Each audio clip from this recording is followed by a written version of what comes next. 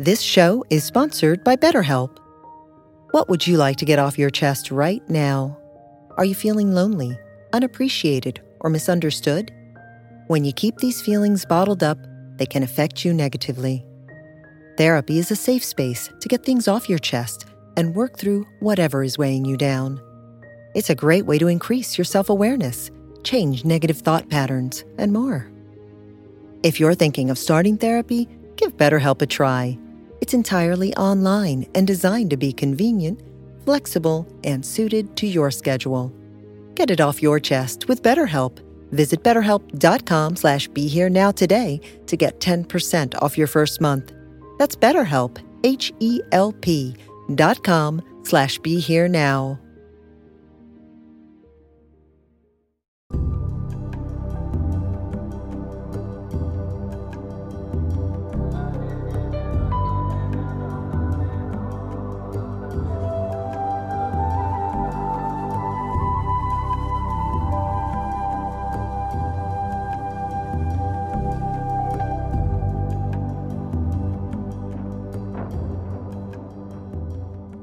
Welcome to Lama Surya Das's Awakening Now podcast.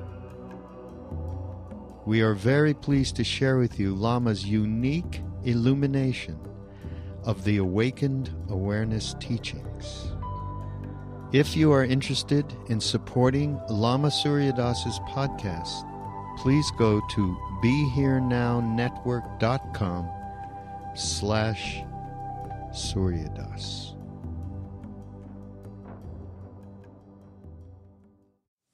So we're practicing the sky gazing. We began with some breathing exercises and ended with chanting, as I've discussed before, bracketing the main part of the session, the silent meditation, the naked awareness, the sky gazing, the awareness of awareness, naked meditation, naked awareness, pure presencing meditation, called in Dzogchen non-meditation or unmeditation, undoing the habit of overdoing, getting used to being, not always relying on doing, strategizing, thinking, achieving, and becoming, but plumbing the depths of being, of as it is, of the naturalness as the way, as is said in the scriptures, Dzogchen scriptures, Zen scriptures, and others. That's actually a quote from the Zen scriptures. Naturalness is the way, and the way is it's the great way with a capital W. So that says a hell of a lot. But how to practice and rehearse naturalness, that's the koan. That's the challenge. But who can argue with naturalness as being innate? Which is why we talk about Buddha nature and all these things as innate. This is not a belief. Who can argue about health coming from outside, from medicine? No, health doesn't come from medicine. Health comes from inside. Medicine helps restore health, right? It cures disease, which is extra, right? Health is innate. And spiritual health is innate too, and this Dzogchen tradition introduces that, points that out, and works on us realizing that, helps us to work on realizing that. It's a little different than teachings that propound that we're evil, sinful, ruined from the beginning. Of course, it's very rare to find such a teaching, but we think that the story of Christianity in the garden is like that. Actually, we could have quite a different interpretation with the eye of Dzogchen.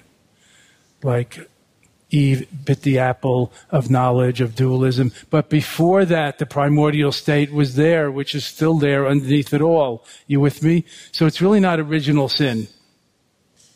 But that's not my subject.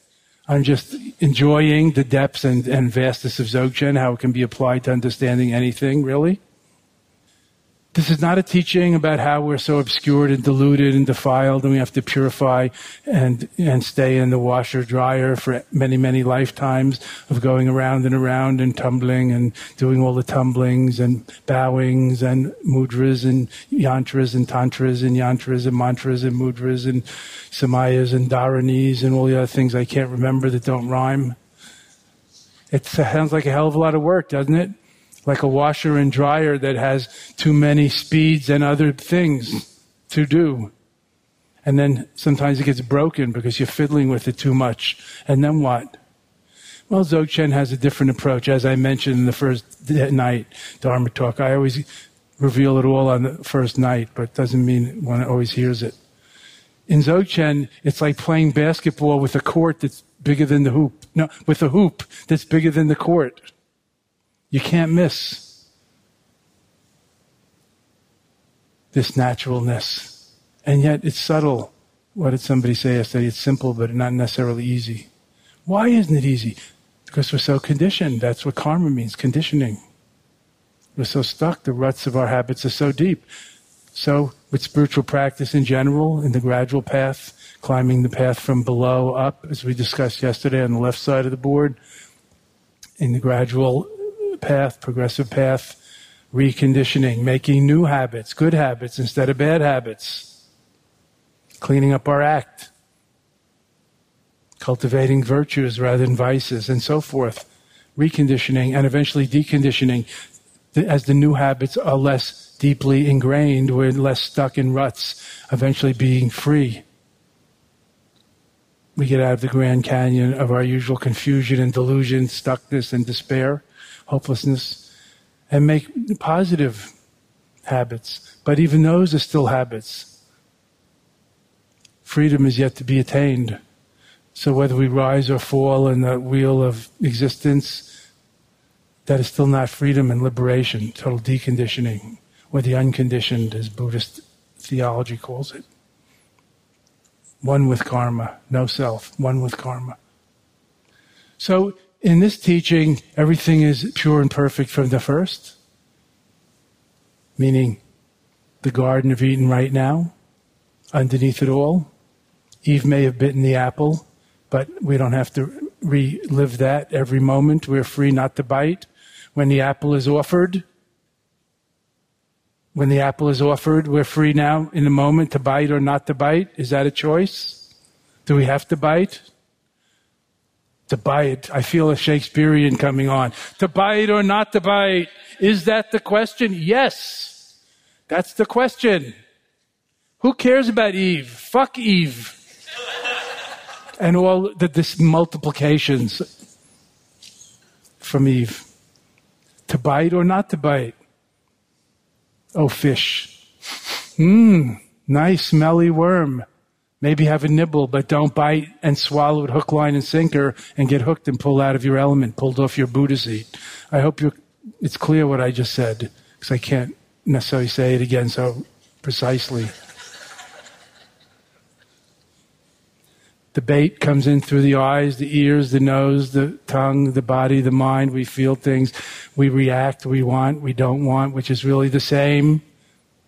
Desire and aversion, just pushing and pulling like an automatic door, whether it opens in or out. It's kind of the same. Exhausting ourselves, pushing and pulling. So to bite or not to bite, that's a choice, and we can make. Sometimes we do bite, and we should bite. If the children run into the street, we should scream, shout, and leap. That's biting the apple of knowledge, knowing there's something wrong, and it's up to you to do something about it. This is not advocating passivity or being lobotomized, but not biting every time and not getting hooked and pulled out of your element. Not swinging every pitch, as they say in baseball. Aware of arisings and choosing how, when, and if to respond. Being proactive rather than purely reactive. Being choiceful rather than having no choice, just blind reaction. So this is the inner freedom we're talking about. That's why it's said that it's not what happens to us or out of circumstances, but how we react to it that makes all the difference. One of the most famous pithy instructions of the Mahamudra lineage comes from the great master Tilopa. He said to Naropa, this has come down to us 1,100 years through the practicing lineage of Milarepa. It's not outer things that entangle us, Naropa. It's inner attachment and fixation which entangles us. So that's the direction to look for freedom, for relief from our entanglements and afflictions. Not out, but at our own attachments and fixations, attraction, attachment, and aversion, and so forth. It's a very profound teaching. It takes two to tangle, like Velcro, the hooks and the loops. If we don't provide the loop, the hook gets nothing.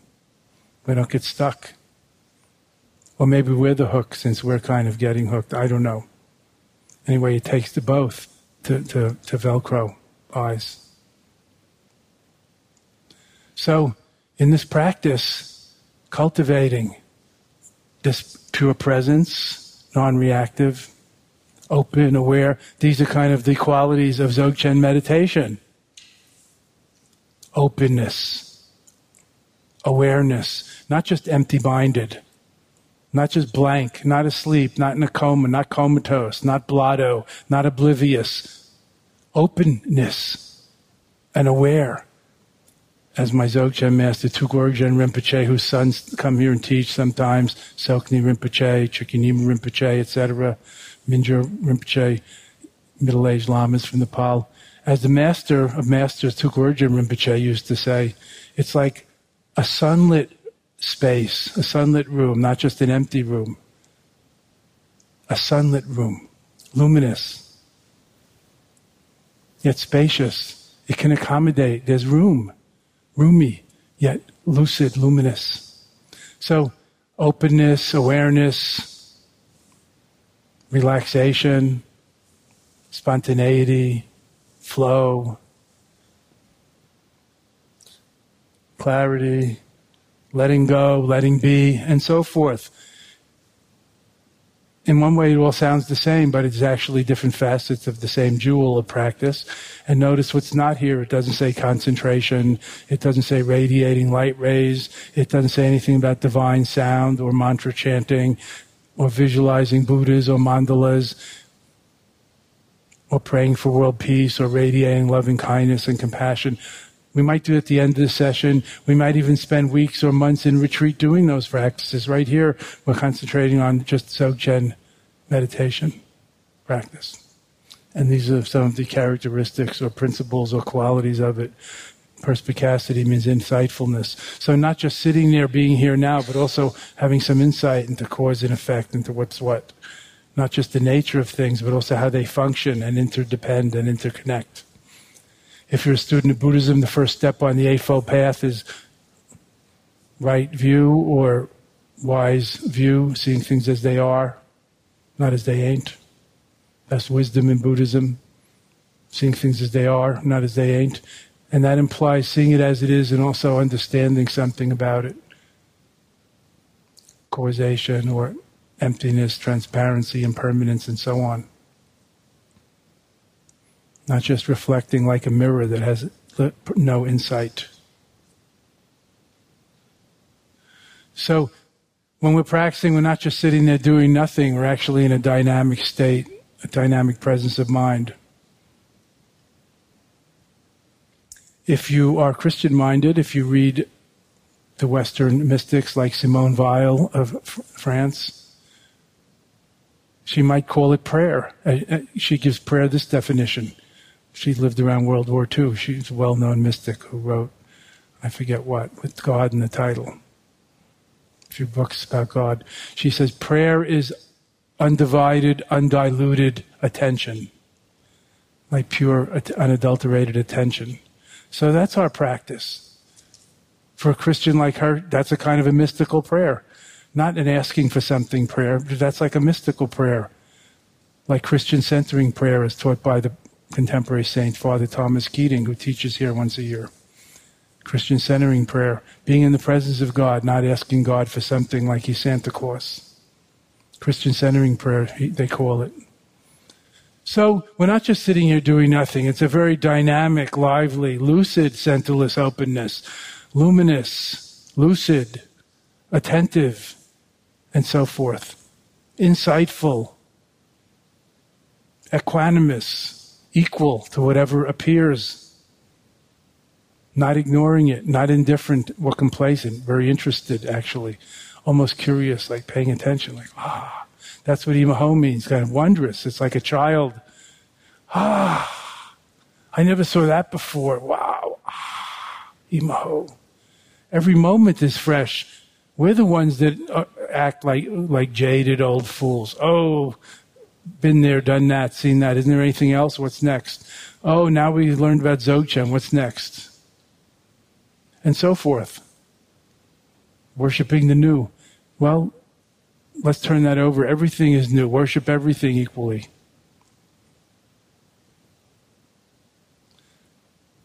And the new gets old as soon as it's there. So everything is it, really. So in this freshness, this effervescent awareness, riding the wave of nowness, this bubbling, effervescent nowness, not trying to build up time, not think about quality, quantity, more about the quality of presence, of awareness.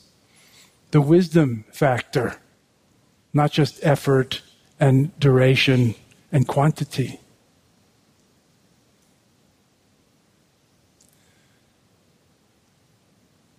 So in this meditation session, first we began with the breathing exercises from the 6 yogas, Tibetan tradition of the 6 Vajrayana yogas, 6 energy yogas. We're practicing a little of that every morning, led by Judy Ricci. And then we had the main session, and in the main session of the sky, we chanted Ah to open and relax and release rather than some longer mantras. And after the ahing, then just sky gazing, seeing through, being through, undoing the habit of overdoing, cultivating a wakefulness, relying, on innate wakefulness, not trying to build up concentration, aware of whatever momentarily arises in the body-mind continuum in the present moment, and letting it go, letting it come and go. A pain in the body, aware of it and letting it go. If it continues, letting it come again, letting it go, not trying to drive it away. A sound, somebody sneezes, or there's a truck sound or something. Hearing is just hearing, nothing to listen to or think about, no one hearing it. As Buddha said, in seeing, just seeing, nothing to look at or look for, no one seeing it. Just the process. Seeing. Just naked experience, unmediated by thoughts and concepts, including me and mine, not to mention I like it and I dislike it. You see, it's already become more than secondary, tertiary, and more, further away from the direct, unmediated experience. In hearing, just hearing, and that's enough, and that's it. And that's the appropriate functioning of the senses and the sense consciousnesses. And then we can choose whether to think about it or not. Here we're choosing not to analyze things. At another time, at work, perhaps, you might. Or in between sessions, you might. And we can always choose that option. We went to school, we learned that option. We did not learn this option very much. Some of us may have in some circumstance or other, but not mainly. Like resting in the right side of the brain rather than always in the linear, strategic, hyperactive, rational left side of the brain, the thought center. But the right side, more the intuition, the gestalt, the holistic, the all-at-onceness, the messy emotional part, not just the rational, spick and span engineering part of the brain. So that we have some balance, not just so we stay in the right side of the brain all the time or in the non-doing being also. Not just staying in that either.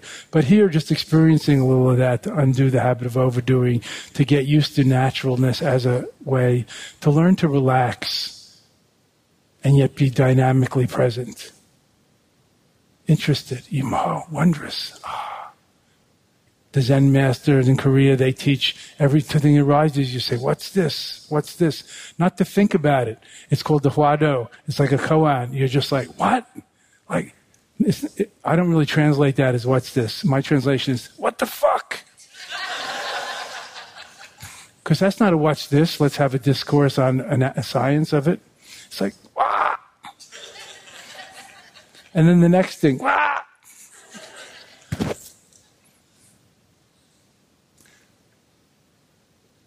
Shakyamuni Rinpoche of Nepal, who teaches here once a year, he said when somebody says, how do you practice Mahamudra, which is Dzogchen's sister practice. So here, let's just say, how do you practice this meditation? This was his description. I'm sorry you can't see my hands, but this is his answer. And he's a very learned Kempo, an Abbot professor, as well as a meditator and stuff. But this was his answer. Ah! And I thought, oh, it's like a bird electrocuted on a wire. Ah! But that's the moment of Dzogchen. And then you start making stories about it. That's not Dzogchen. That's thinking and storytelling and analyzing, and maybe it's science, psychology. There's a time for that. But this is a time of Dzogchen.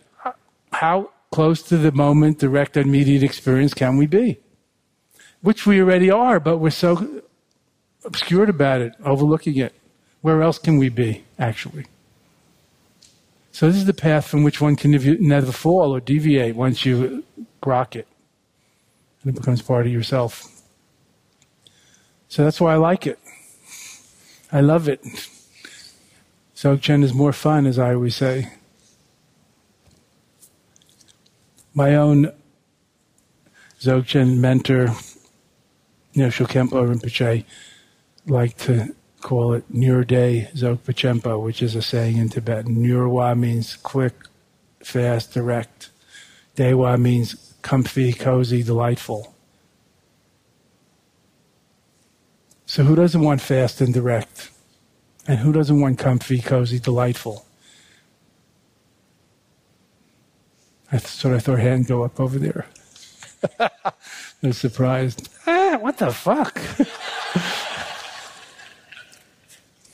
And that's in distinction. That's distinct from the usual teachings of spiritual traditions, especially Indian spiritual traditions, about austerities and fasting and other things, or hard practice. It doesn't mean there's not a time for that, but this is another time. This is the time of Dzogchen, to see if we can experience this kind of enjoying, appreciating the joy of meditation, appreciating everything as it is, beyond liking and disliking, enjoying the shit, which is good. If you can't shit, you're in trouble, and enjoying the good stuff, the flowers and the the bird song and so on. Appreciating everything as it is, beyond good and bad. And yet still we can discriminate in life between virtue and vice, good and bad, helpful and harmful, and so forth. So in the meditation itself, we had a little tune-up again with the shocking, shouting, and the self-inquiry, looking into who or what is experiencing one's own experience, turning towards the source of all this projections and radiance, as we say, rather than looking outward for answers or at things, looking at the looker, perceiving the perceiver, seeing through the seer. It's hard to turn around fast enough to catch it, but you don't have to turn around because it's right in front of you. And you can just look in the mirror of emptiness and you'll see it. And see through your limited self. Seeing through yourself is seeing Buddha, being Buddha. There's no Buddha outside. That's why it says in the Zen teachings, if you meet Buddha on the road, kill him. Of course Zen Buddhism is a Buddhist tradition. There's prohibition against killing. But this is the one case where if you think Buddha is outside, you should kill that kind of Buddha. That's the point. If you think Buddha's inside, that's probably equally illusory. So any questions or sharing, please? Hi, Lama. Hi, Nina. So you were talking about yesterday the middle way, which, of course, but there are many lanes on the middle way. And I just wondered if you could say something about, in all those lanes there's a yellow line and you have to have some trust. And sometimes that's where I get hung up, with the trust. That's where I get kind of hooked. And if I sit, I had a powerful experience in Texas where I sat all night in that temple and I had I sat and it was okay. It came. It was a big dark place, and then the next day it just sort of evaporated, and I stayed with it. But just. What's it came? You mean fear or mistrust? What? You sat with what all night? I guess. And evaporated. I guess it was feeling totally not myself. It was a feeling of the total antithesis of being myself. And then as the dawn rose, I sat in and out of meditation, and I felt more like myself than ever before. So it was very powerful. But I'm not always in that circumstance to when that arises for me, Right. in ways. And I just wonder if you could say something about trust.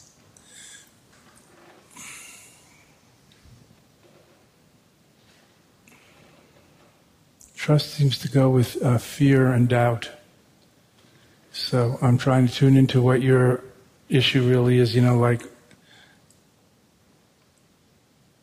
mistrusting your Buddha nature, that you can just be that, as you said, or mistrusting people. More my Buddha nature, more that your own resting in best self. as it is, Yeah. Right. the comfortableness of Yeah. being who, when I strip away, I get to that essential self. So since you've experienced that, I should think, but you tell me, doesn't that bring it out of the realm of a mere belief into the realm of conviction? So you don't really have to trust something or someone you don't know, and you can more take refuge in, sit in, be as what you do know, know, intuit. That's why I keep coming. Not just trust, practice. but really rely on your own conviction as a refuge, not just a belief or something you hear or read. We're all Buddhas by nature, or everything's perfect as it is, or something. I mean, that's all, sounds good, but that's just like to challenge our habitual perception that things are not right, and it should be different, and it shouldn't be different, and it should be different, and that kind of thing. Of course, sometimes it is true. It should be different, and we should do something about it, like the example of the child running in the street. Or if you're sick, you should take some action, I guess, to get healthy. Not just say it's perfect, like the Christian Scientists don't like to interfere with God's will, so they don't get medical treatment or let their children get medical treatment. It becomes a problem sometimes. That's not what we're advocating. Seems like an extreme to us. So I think you have a certain amount of trust and conviction already. I wouldn't overlook that, and I'd rely on that. And not try to have the experience that you had again at the advanced retreat at our retreat center in Texas, but try to follow the same instruction or path, or letting go, what you call stripping away of all the excess. So your what naked nature is just all that's left or shines forth. So first you have to experience that or glimpse that or recognize that, and then you start to mature it or check it out and try to ascertain it with more and more certainty that there's nothing else, better to add on or to get. Maybe there is. And maybe there is. If there is, please find it and let me know. See what I'm saying? That's the second step in the 3 parts of the Dzogchen path. We haven't talked about this yet. The Dzogchen view, meditation, and action. The view is really this recognition or glimpse or introduction to your true nature. That's the ground. Not just joining the Dzogchen membership program or coming to a Dzogchen center, but recognizing that that's the beginning, like initiation into the true path. You've actually seen dawn rise and you know where east is, even though maybe it's dark again. So then the second part of the Dzogchen path is maturing that or checking it out in every way and ascertaining it with greater and greater certainty. So check it out and see, and try to rest in that and see what's keeping you from trusting what, maybe it's voices from the past, or it's your, I don't know, inner tyrant, inner lawyer, parental voice, school teacher voice, I don't know your history, elder sibling voice, never good enough voice, many things. Women can only do this and not that kind of voice. Different kinds of conditionings. Thank you. So the view is the ground, the meditation of non-meditation is the path. The view is the recognition, introduction, glimpse, whatever experience. Meditation is the path. getting used to it, getting used to what you glimpsed, checking it out. And third is more the result, ground path and fruit result, the result of stabilizing that. So you don't bounce in and out of it, or you're not subject to the mere vagaries of experience, the changing weather conditions outside or inner weather, emotional weather, are also external to our uncorruptible inner light or Buddha-ness, Buddha nature. So that's called the ground path and fruit. If you read Tibetan Buddhist books, the Mahamudra and Dzogchen, just like the Buddhist path has certain steps on it, the Theravada Sutras talk about the 4 steps to enlightenment of stream enterer, once returner, non-returner, an arhat or liberated saint. The Mahayana scriptures talk about the 10 stages or bhumis of the bodhisattva, getting to full enlightened Buddhahood, Anuttara Samyak Sambodhi, full enlightened irreversible cosmic Buddhahood, the 11th bhumi or 11th stage. This is the path of Dzogchen, these 3 steps. So again, it's not just doing nothing or being here now. There's actually some maturation to take place. From the beginning, from the first step, the wine is in the bottle. It doesn't get better by stirring and shaking it, but it may mature over the years. That's the second step. Getting used to it. The wine may mature, get better over the years until it's stable. Then there's nothing, getting better. It's like certain wine doesn't get better after 10 or 20 years. You're supposed to drink it. Questions? Yes, young man. Hi. This is not exactly on this subject particularly, but go ahead. Regarding to kind of like acceptance and not having, not relying on will so much.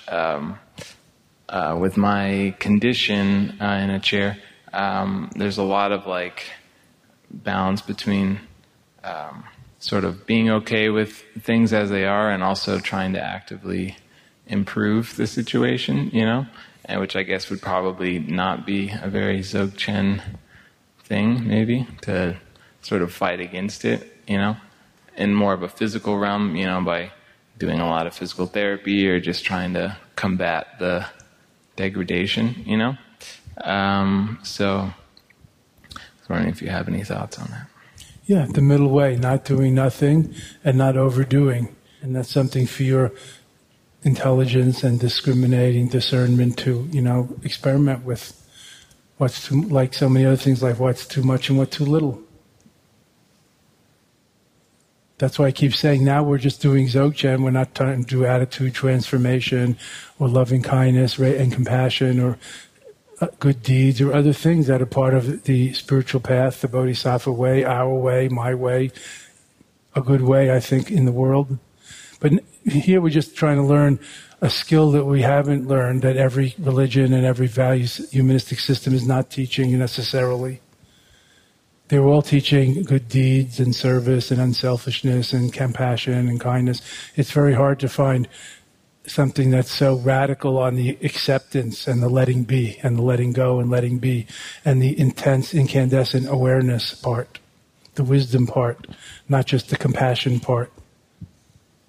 That's important. So I don't know exactly what your condition is, but I see you're in a chair. So you described physical therapy and other things, and you're a young guy. You should obviously, I don't know, it's not my specialty. You should ask a doctor if you know any. I know your father's a doctor, but I was just joshing you guys. If you can find a good doctor, you should ask her, what you can do. And what part you can do and what part, is up to God to do. Or if you let go of doing. And doctors have their, hopefully helping ways. And there may be other people you could ask a very similar question to who might have equally and complementary helping ways, not just the doctor's helping way. What else can you do besides the physical and the rehab and the fighting against it and effort? Maybe fighting and maybe effort doesn't have to be so fighting, but it can still be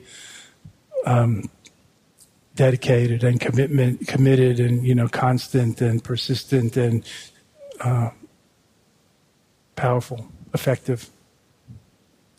So they both can kind of simultaneously exist? Yes, that's the idea. Okay. As we were talking yesterday about swooping from above with the big view that everything's fine as it is, while climbing up from below through relative kind of conventional practices, trying to become better people, be healthy, create a better world in this level where we all live. Thanks. So sometimes I like to think of Reinhold Niebuhr's great serenity prayer that the 12-steppers use a lot. You know what I'm talking about? Who can recite it? I can't.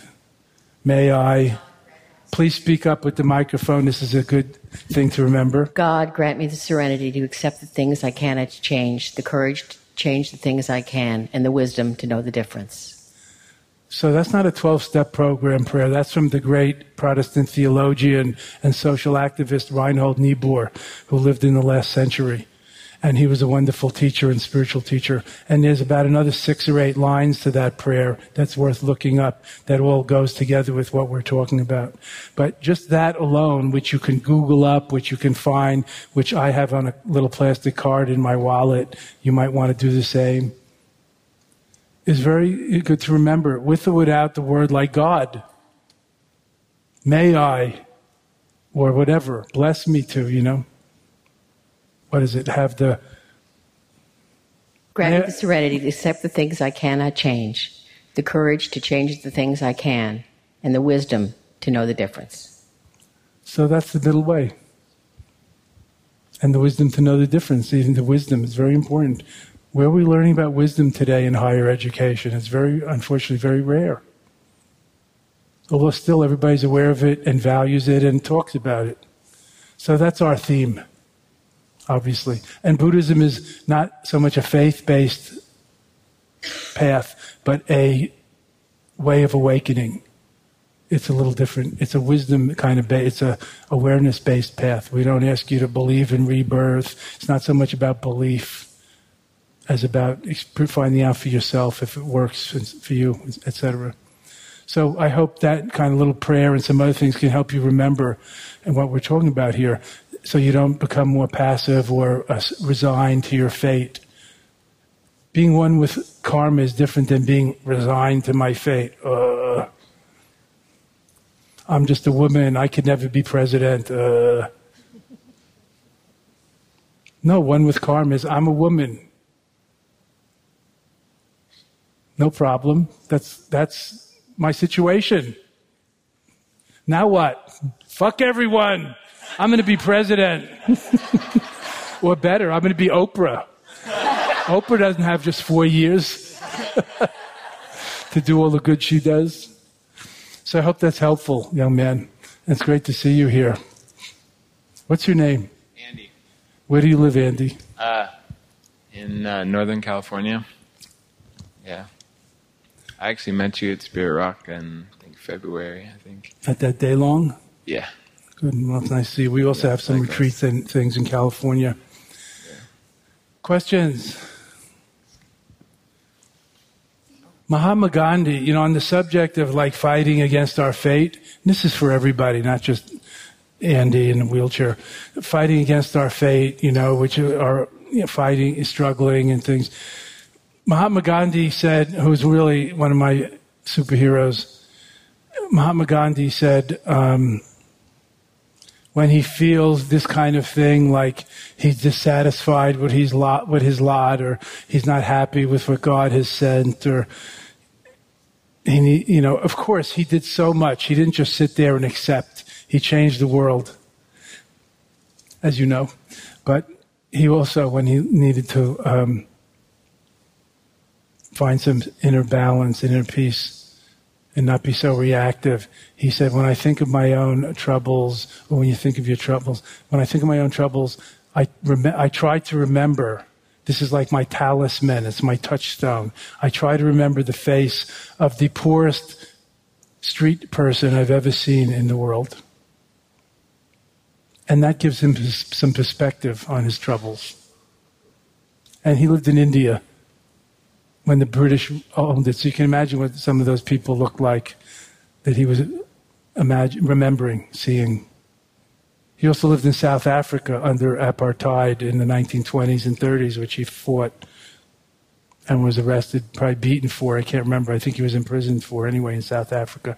So he saw plenty of downtrodden people, not just marginalized, but like some of the poorest, most unfortunate, suffering people in the world. So he remembered that, gave him a perspective on, our troubles. Like, oh, the air conditioning is out here at Garrison.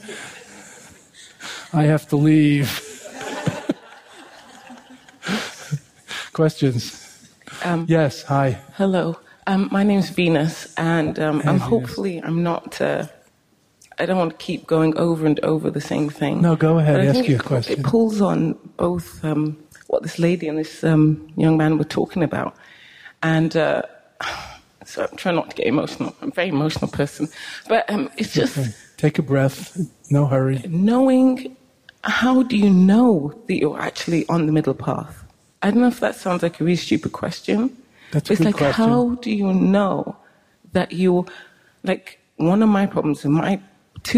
one of many problems, but two of the many problems that I have poor thing is self-doubt, which pulls on the trusting, yes, and the pushing too hard. And I don't know, what brought me to meditation and was to try and find that middle way, to know that I am not pushing too hard, right, and I am accepting, and right. I don't know if that and makes any sense. When to do it. Yes, like to well, that's a lifelong. That's a lifelong koan or conundrum. You can't tell me the answer. Yes, just so you can just tell me. Just do this. I can. Thank you. I can. But will I? Please. And will it? More importantly, will it help?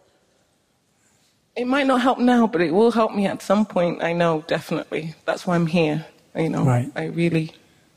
Yes, the only person, the only authority you can really rely on. I mean, you can ask anyone. You can ask the wooden desk that Robert's sitting at. You can ask Robert. You can ask the Buddha statue. You can ask the Dalai Lama. You can ask Jesus. You can ask philosophers. You can ask the smartest person, But the only person you can really ask and find out from is yourself, whatever yourself means, your conscience, your inner wisdom, your spiritual intelligence. Only you know, like, what's too much and what too little. So, according to your story, you said you pushed too hard.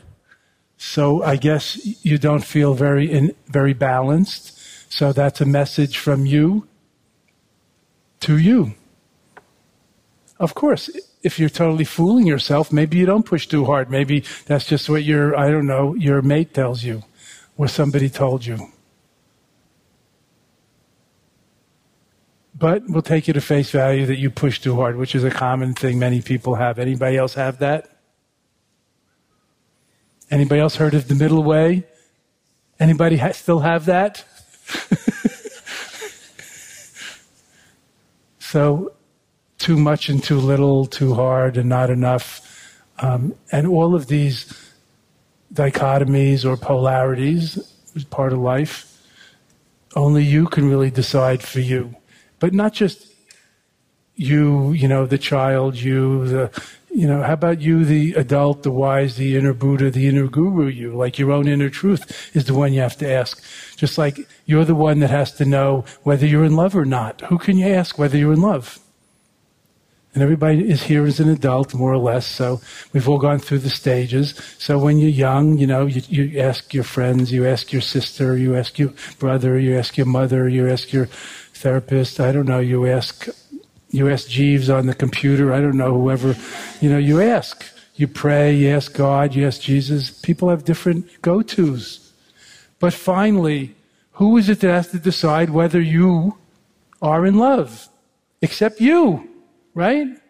You get help from them as you go through the stages from infatuation and puppy love to lust and whatever love, and then you get to adult, mature love, and then you fall in love, and then, maybe you know you're in love, or the next time you know you're in love. So it's kind of like that. It's not that simple. But so now I told you the one that you can ask, and you have to ask. Of course, there are others you could ask, like you asked me. That's not the worst idea in the world. It's not the ultimate idea, but you know, you can ask people that might be helpful or interested in helping you, not interested in exploiting you. You could ask wise people. So if we are seekers, if we're truth seekers, we have to be very candid and honest with ourselves and learn how and what we can trust in ourselves. What's the inner guru? What's the inner truth that we can rely on, that we can ask? Just like you know whether you belong here or not. And I don't mean this in some big, existential. I mean, like, if you decide to leave, you can leave. You're deciding to stay. Who are you relying on to make that decision? There's a part of you that knows and already is your inner guru, let's say, to make it very caricature, your inner guru that you rely on, your inner truth, your sense of reality as an adult that you trust enough to, go forward. You're not just sitting there like a lump waiting for your mother to tell you it's a school day, you have to get dressed now, and this is what you put on. That's the child stage. Now you're an adult woman, so you make your own decisions, good, bad, and sort of in between. So we're in a practice here that is working consciously on awareness, consciousness, mindfulness, discernment, discrimination, clarity, objectivity, all of these things so we can get wiser. So we can ask that inner wisdom to function, that inner truth, that inner guru, our conscience, whatever it is, our spiritual intelligence. And not just about spiritual things, our inner truth about everything. Anything. And then maybe others can, draw sustenance or come drink water at that source too one day. So that's who to ask. And meanwhile, there are many people that say, especially in the spiritual world, you should join something, have a teacher, ask the good book. These are better answers than asking that piece of wood, probably. But you have to decide, which ones can work for you. People go to therapy, people ask their elders, even people who are not older than them, but who seem wise or mature in that area, right? So I hope that you are doing those things. Because it's also easy to fool ourselves. So as we're growing on this path of wisdom, it's good to ask for help and ask others and seek elder guidance. So I hope that's helpful. And what was the other thing you asked about? There was that and the self-doubt. Was that it? Self-doubt. And, yes. Well, self-doubt, if I ask, most people here will put up their hands again, so we don't have to do that. But we're looking into things like that here, like self. Who are you really, and what self do you doubt? Are you doubting you feel like the little girl doubts herself, or the woman, I don't know, I just, I can hardly see that far, I'm so old.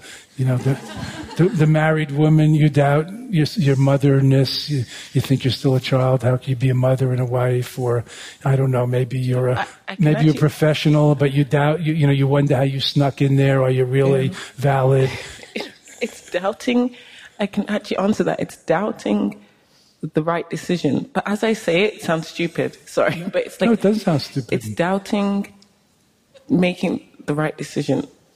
And I don't know if there is a right decision or wrong decision, but just doubting, that's the only way I can describe it, doubting making the right decision. So you get paralyzed about self-doubt, and like when you go out of the house, you have to go back and check if you turned everything off many times? I'm a teacher. I doubt the fact that it was a hard struggle to become a teacher for various different reasons. And then I started teaching, and it was hell. I'm sorry, but it was hell for the first, Teaching is hell. I know, and then... Confirm it. And then I was what was I thinking? This was the wrong decision, I'm so stupid. And then the self-doubt came in, because, and it sounds, I'm showing my really stupid side, but like, I thought it would be easier. I thought, this is what I'm supposed to do and it's going to be great. And it was horrible. And I was like, oh my gosh, you see, Venus, you did it again. You made the wrong decision. I'm okay, really, I'm sorry. Yes. That inner tyrant, that harsh self-talk is an issue that one could look at.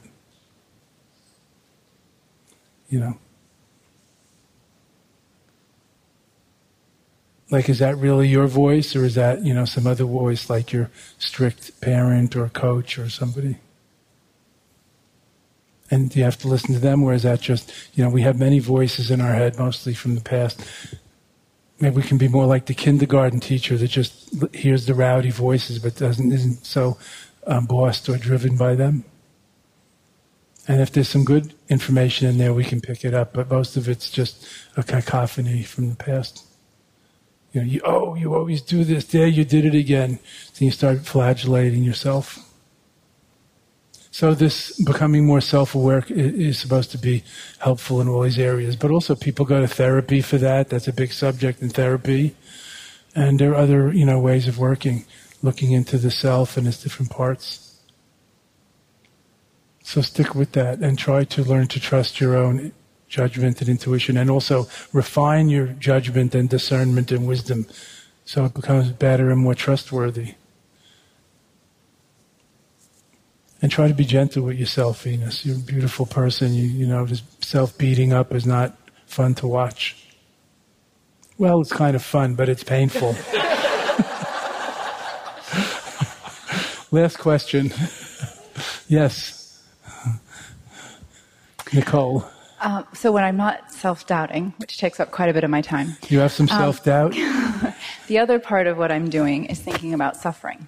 And so I'm wondering if you think of the poorest person that Gandhi saw in India, and if you say that perhaps that person was a victim of human rights, for example, meaning that perhaps she was born as an untouchable, but perhaps also there's layers of malice, of systemic violence, not just now somebody beating her. Action of others onto her. And so she's a mother and she's got 5 kids and she can't feed them and there's sexual violence, etc. Yeah. The suffering that she experiences,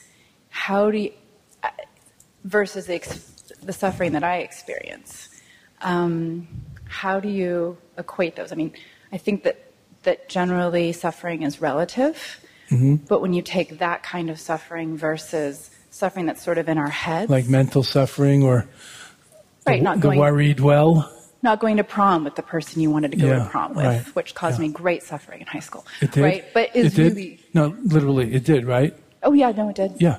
Yeah? So in one level, you could say, like, your great suffering, or I don't know, let's make it more funny.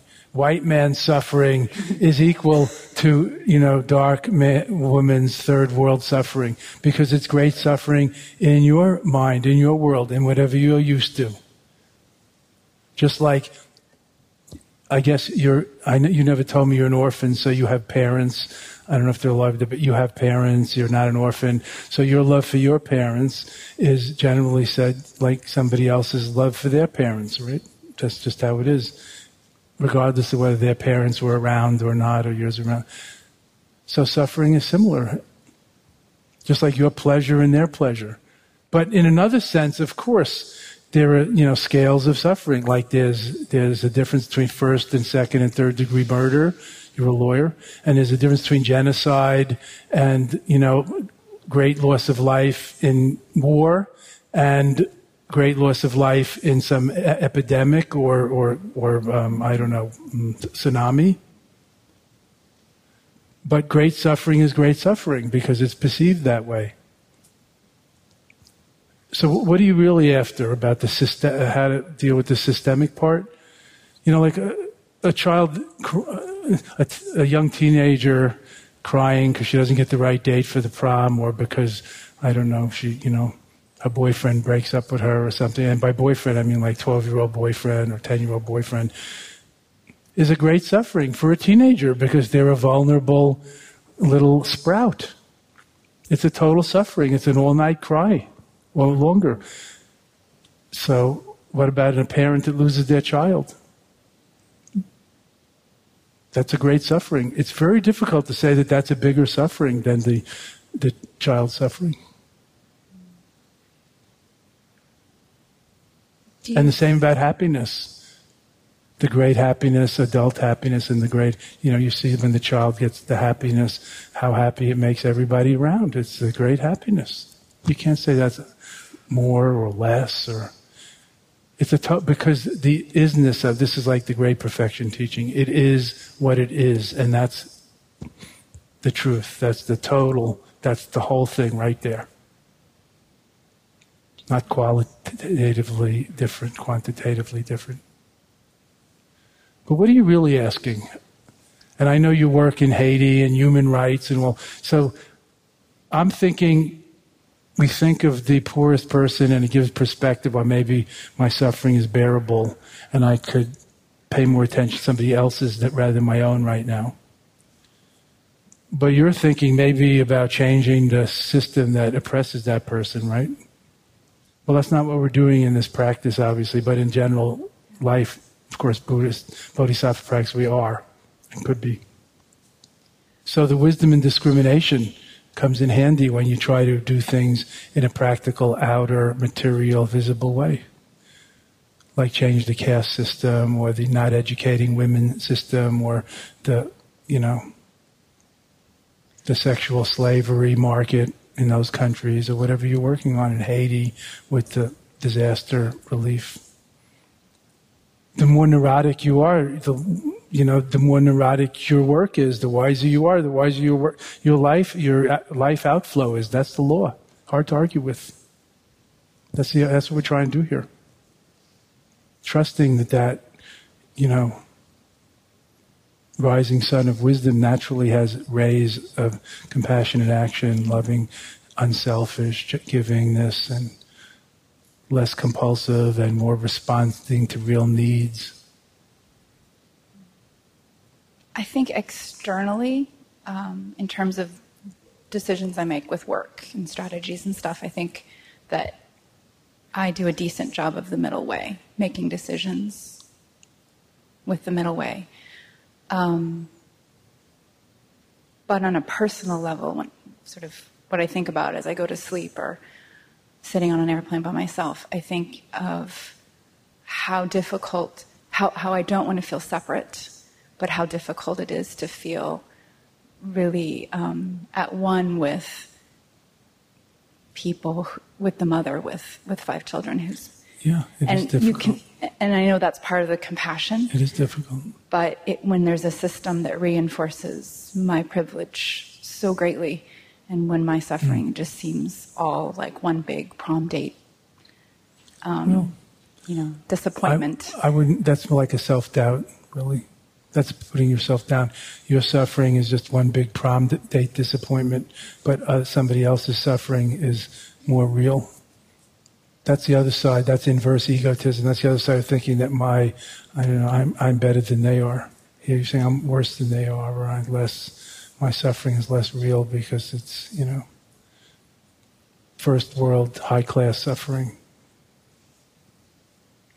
I mean, people commit suicide in all strata of society. So the suiciding person, do you think they're suicide because they didn't get the right prom date or because they lost their $100 million in stocks is less suffering than the suffering of somebody who lost their only cow in India? Because it's just a paper, nothing. I mean, they're committing suicide because of it. It's a big suffering. Do you think that wise yogis in India and all the spiritual leaders that you've had in Tibet, not all of them, but do you think that those who have had such great suffering, we know Tibetans have, as a people, suffered so much, would they say that suffering is equal? I guess that's the issue. I feel awkward saying all suffering is equal. Well, that's why I said, in one point of view, in general, people and their experience is sort of equal. In another sense, we have to distinguish between those different... It's a spectrum. Remember what I said about genocide and mass death from tsunamis? It's a little different as to what actions, what morality can be ascribed Some people who I am not very fond of, I won't mention their names, I don't mean here, I mean famous people, ascribe the suffering of genocide and the suffering of tsunamis to the same cause, to those people's unchristian sins, or those people's homosexual sins. So you see what I'm saying? So with wisdom, we might discriminate in a different way, not say it's all the same. God visited suffering on them because they're, whatever, not Christian, or they're homosexual, they're not our way of living. So we're trying to have a more nuanced and objective approach and look into ourselves and see what suffering is, and not put ourselves up above anyone or below anyone either.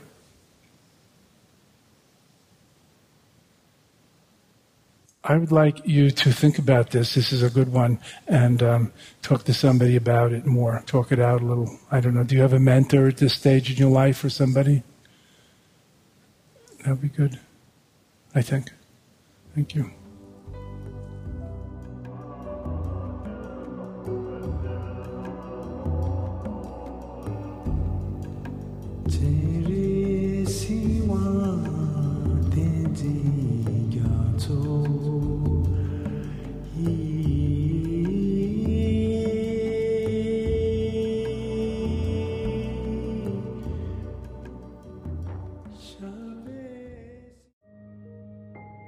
This show is sponsored by BetterHelp. What would you like to get off your chest right now? Are you feeling lonely, unappreciated, or misunderstood? When you keep these feelings bottled up, they can affect you negatively. Therapy is a safe space to get things off your chest and work through whatever is weighing you down. It's a great way to increase your self-awareness, change negative thought patterns, and more. If you're thinking of starting therapy, give BetterHelp a try. It's entirely online and designed to be convenient, flexible, and suited to your schedule. Get it off your chest with BetterHelp. Visit BetterHelp.com/BeHereNow today to get 10% off your first month. That's BetterHelp, HELP.com/BeHereNow.